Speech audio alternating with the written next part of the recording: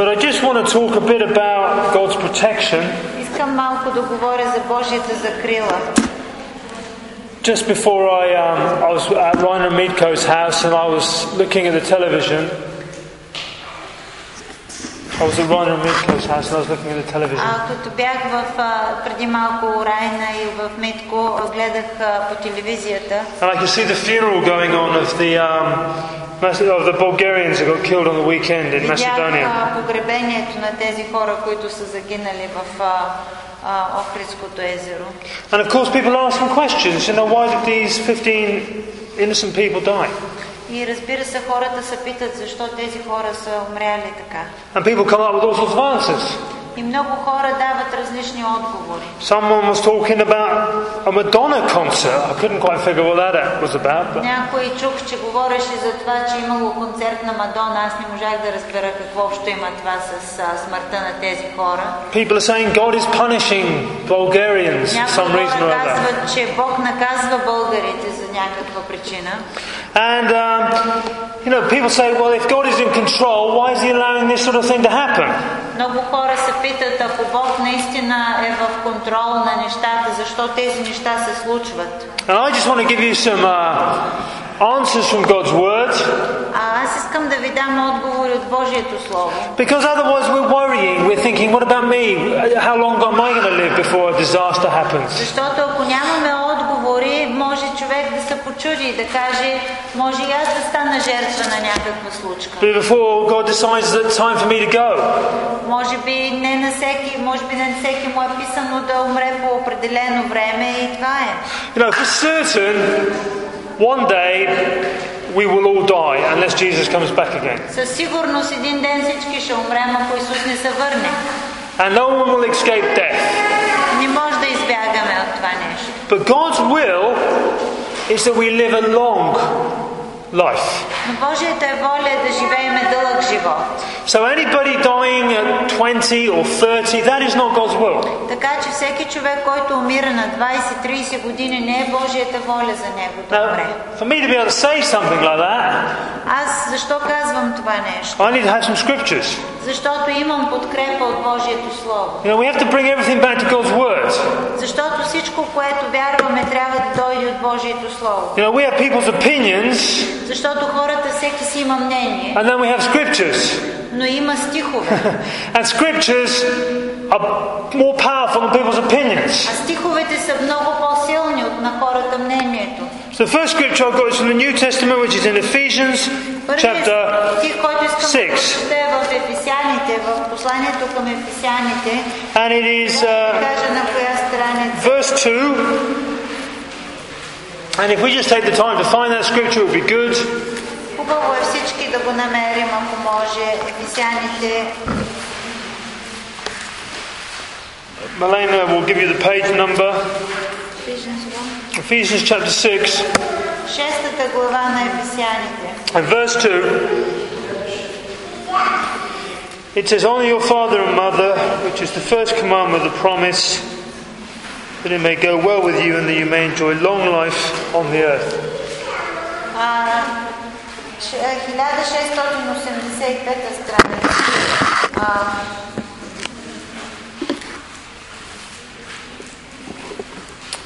На тези библии, които са Ефесяните към края вече на Библията. Ефесяни 6 глава, 2 стих. Can you read it out loud so everyone can hear it? Казва така: почитай баща си и майка си, което е първата заповед с обещание, за да ти бъде добре и да живееш много години на земята. So that's a long life. Това много години на земята значи дълголетие. Now, I can all hear you breathe a sigh of relief already. Виждам, че всички се зарадвахте, като чухте това нещо. God's will is that we live a long life. Защото наистина Божията воля е ние да живеем дълъг живот. Because he wants us to do much work for him down here. Той има нужда от нас тук на земята да вършим работа за него. And if we all go to heaven today, ако всички ние отидем на небето днес, who's going to do our work for us? Кой ще върши работата му тук на земята? Who's going to raise our children? Кой ще може да възпитава децата? Who's going to witness to the people in this Makala? Какво ще може да свидетелства на хората в Махалата? It's just common sense that God wants us to live a good life, a long life. Съвсем естествено е, че Бог иска да живеем дълъг живот. Now, one scripture isn't really good enough when you're establishing a doctrine. Но когато трябва да установим каква е Божията воля, не е достатъчно само един стих да знаем, да прочетем. You need several scriptures. Няколко стиха ни трябват. I could give you many more scriptures. Аз мога много стихове да ви дам. But for the sake of time, I just want to give you one more scripture on long life. Но заради времето ще ви дам още един стих само. And this is in Psalm 91. Това е в 91-я псалом. Which is a psalm about God's protection. Този псалом е за Божията закрила. I'm assuming it was written by David. Предполагам, че е написан от Давид. And David lived a long life. А Давид живя много дълги години. Despite being in very dangerous situations. Въпреки, че времената, в които той живя, бяха опасни. Това е в 849-та страница на тези Библии. And he 51-я псалом. Псалмите са по средата някъде на Библията. Съпадат. Let's look at the scripture first. It says at the end of the psalm, на края на 91-я псалом, the last verse, последния стих.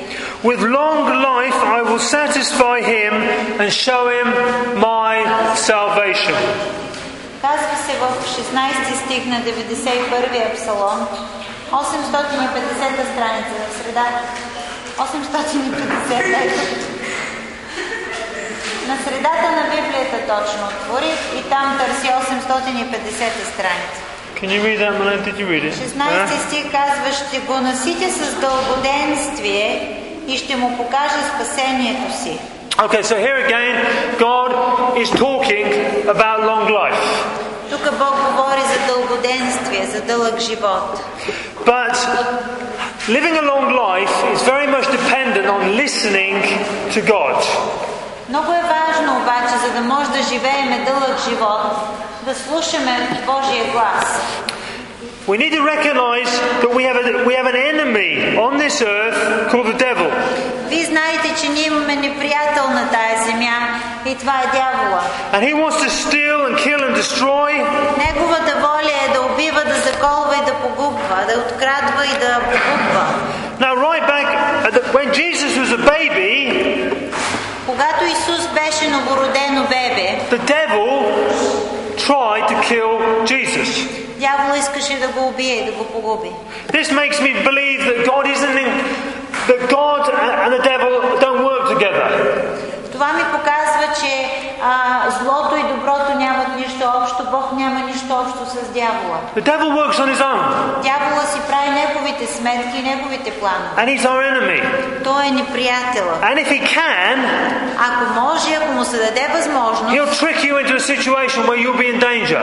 Той иска да те примами в ситуация, в която да застанеш в опасност. And we need to realize that we have an enemy and he doesn't like us and he wants to kill us. Затова трябва да знаем, че неприятелят е този, който иска да ни примамва в опасни ситуации, за да ни погуби. Look at this in Matthew chapter 2. Тук в Матея 2 глава.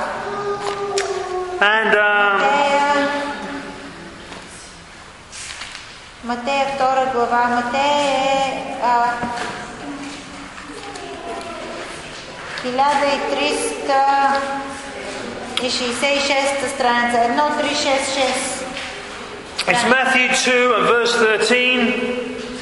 Матея 2 глава 13 стих. It said, when they had gone, an angel of the Lord appeared to Joseph in a dream.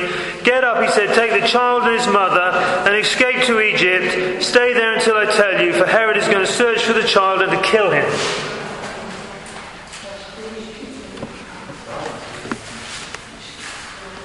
Намерихте ли го? Матея 2 глава 13 стих. Казва така: а след като си отидаха, ето ангел от Господа се яви на сън на Йосиф и каза: стани, вземи младенеца и майка му и бягай в Египет и остани там, докато ти кажа, защото Ирод ще потърси младенеца, за да го погуби. I want you to notice that Joseph was warned in a dream that Jesus was in danger. They were all in danger. Тук Йосиф бива предупреден в съня си, че са в опасност и му е казано да избягат от там, за да не се случи нещо. And Joseph obeyed the dream. И Йосиф се покори на този сън. Went to Egypt. Избяга в Египет. And of course, when Herod's soldiers came, they weren't there to kill Jesus. И когато войниците на Ирод дойдоха да изтребят младенците, Исус го нямаше там. And I want to show you a scripture in the book of Proverbs at the very beginning. Искам да ви покажа един стих в началото на Притчи. Притчи е пак в средата, преди псалмите са притчите.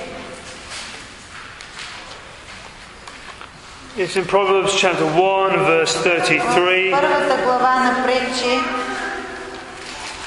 след книгата на Йов се падат притчите. А не, след псалмите са притчите. And this is the verse I just want us to really get in our hearts. Псалмите на 900-та страница, 900.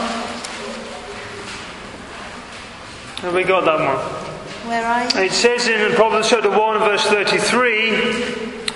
В първата притча, 33 стих. But whoever listens to me. 900-та страница, 900. They got it? It says, whoever listens to me will live in safety and be at ease without fear of harm. 33 стих казва: но всеки, който ме слуша, ще живее в безопасност и ще бъде спокоен, без да се бои от зло. Now, накрая на първата притча е последния стих. I'd like someone on this side to read the psalm, and then someone on this side to read that verse, and then someone on this side to read that verse, because I just want to get it into our heads. Искам някой от тук да го прочете този стих. Първа притча 33. Кой ще го прочете от вас? 33 стих. Айде. Но всеки, който ме слуша, ще живее безопасно и ще бъде спокоен, без да се бои от зло.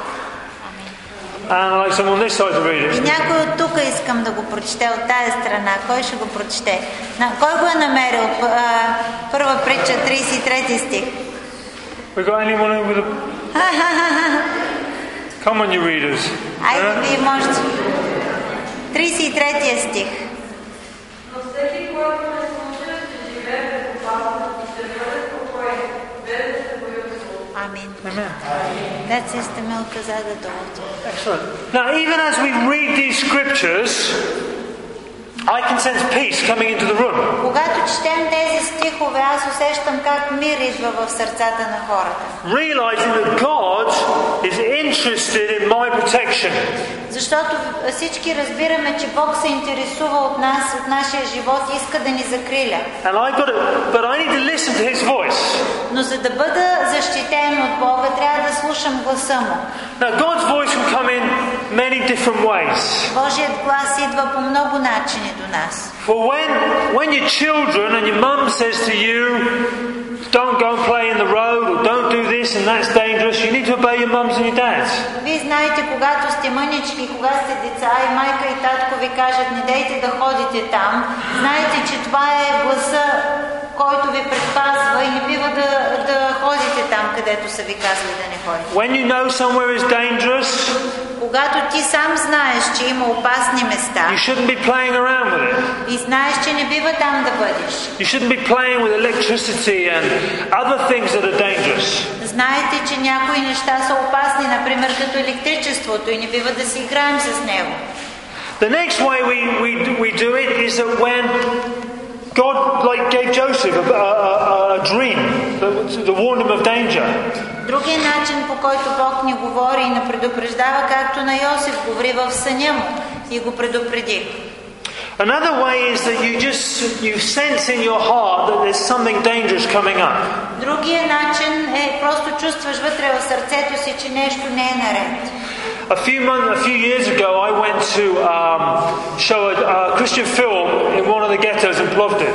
Преди време отидах в една от махалите в Пловдив да показвам филмът Исус. And actually this ghetto is full of Muslims, radical Muslims. И тази махала има само мусулмани.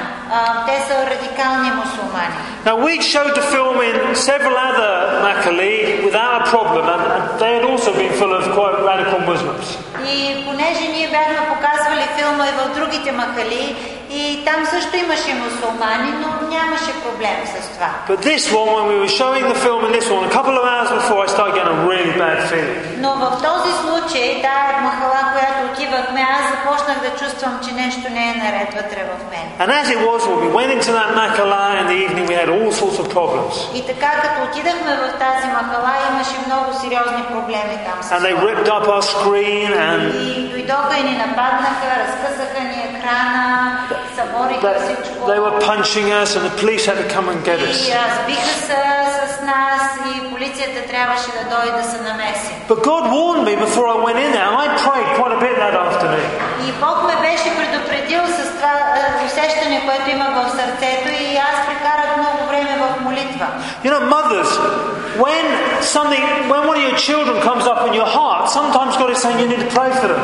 Много често, когато майката, примерно, се почувства нещо за сърцето си за детето, тогава е момент да се молиш за детето. I used to do all sorts of crazy things when I was a kid. We used to do all sorts of activities. Когато бях дете, ходихме на много разни спортни занимания и много неща съм правил. And once we were down a cave deep under the ground.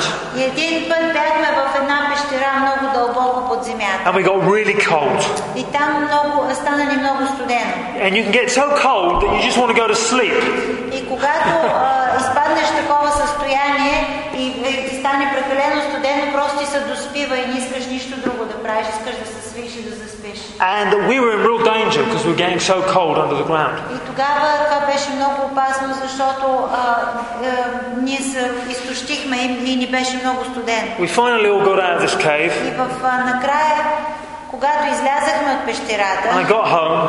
И се прибрах в къщи. My mother had been praying like mad all afternoon. Майка ми се е молила за нас цял следобед. God had warned her to pray for her kids. Бог е предупредил да се моли за нас. She didn't do that every time we went caving. Тя не се е молила всеки път, когато ходихме на разни спортни занимания. But I'm convinced that that time her praying got us out of that cave in good shape. Но аз съм сигурен, че заради нейните молитви ние успяхме да се измъкнем от тая пещера и без проблеми.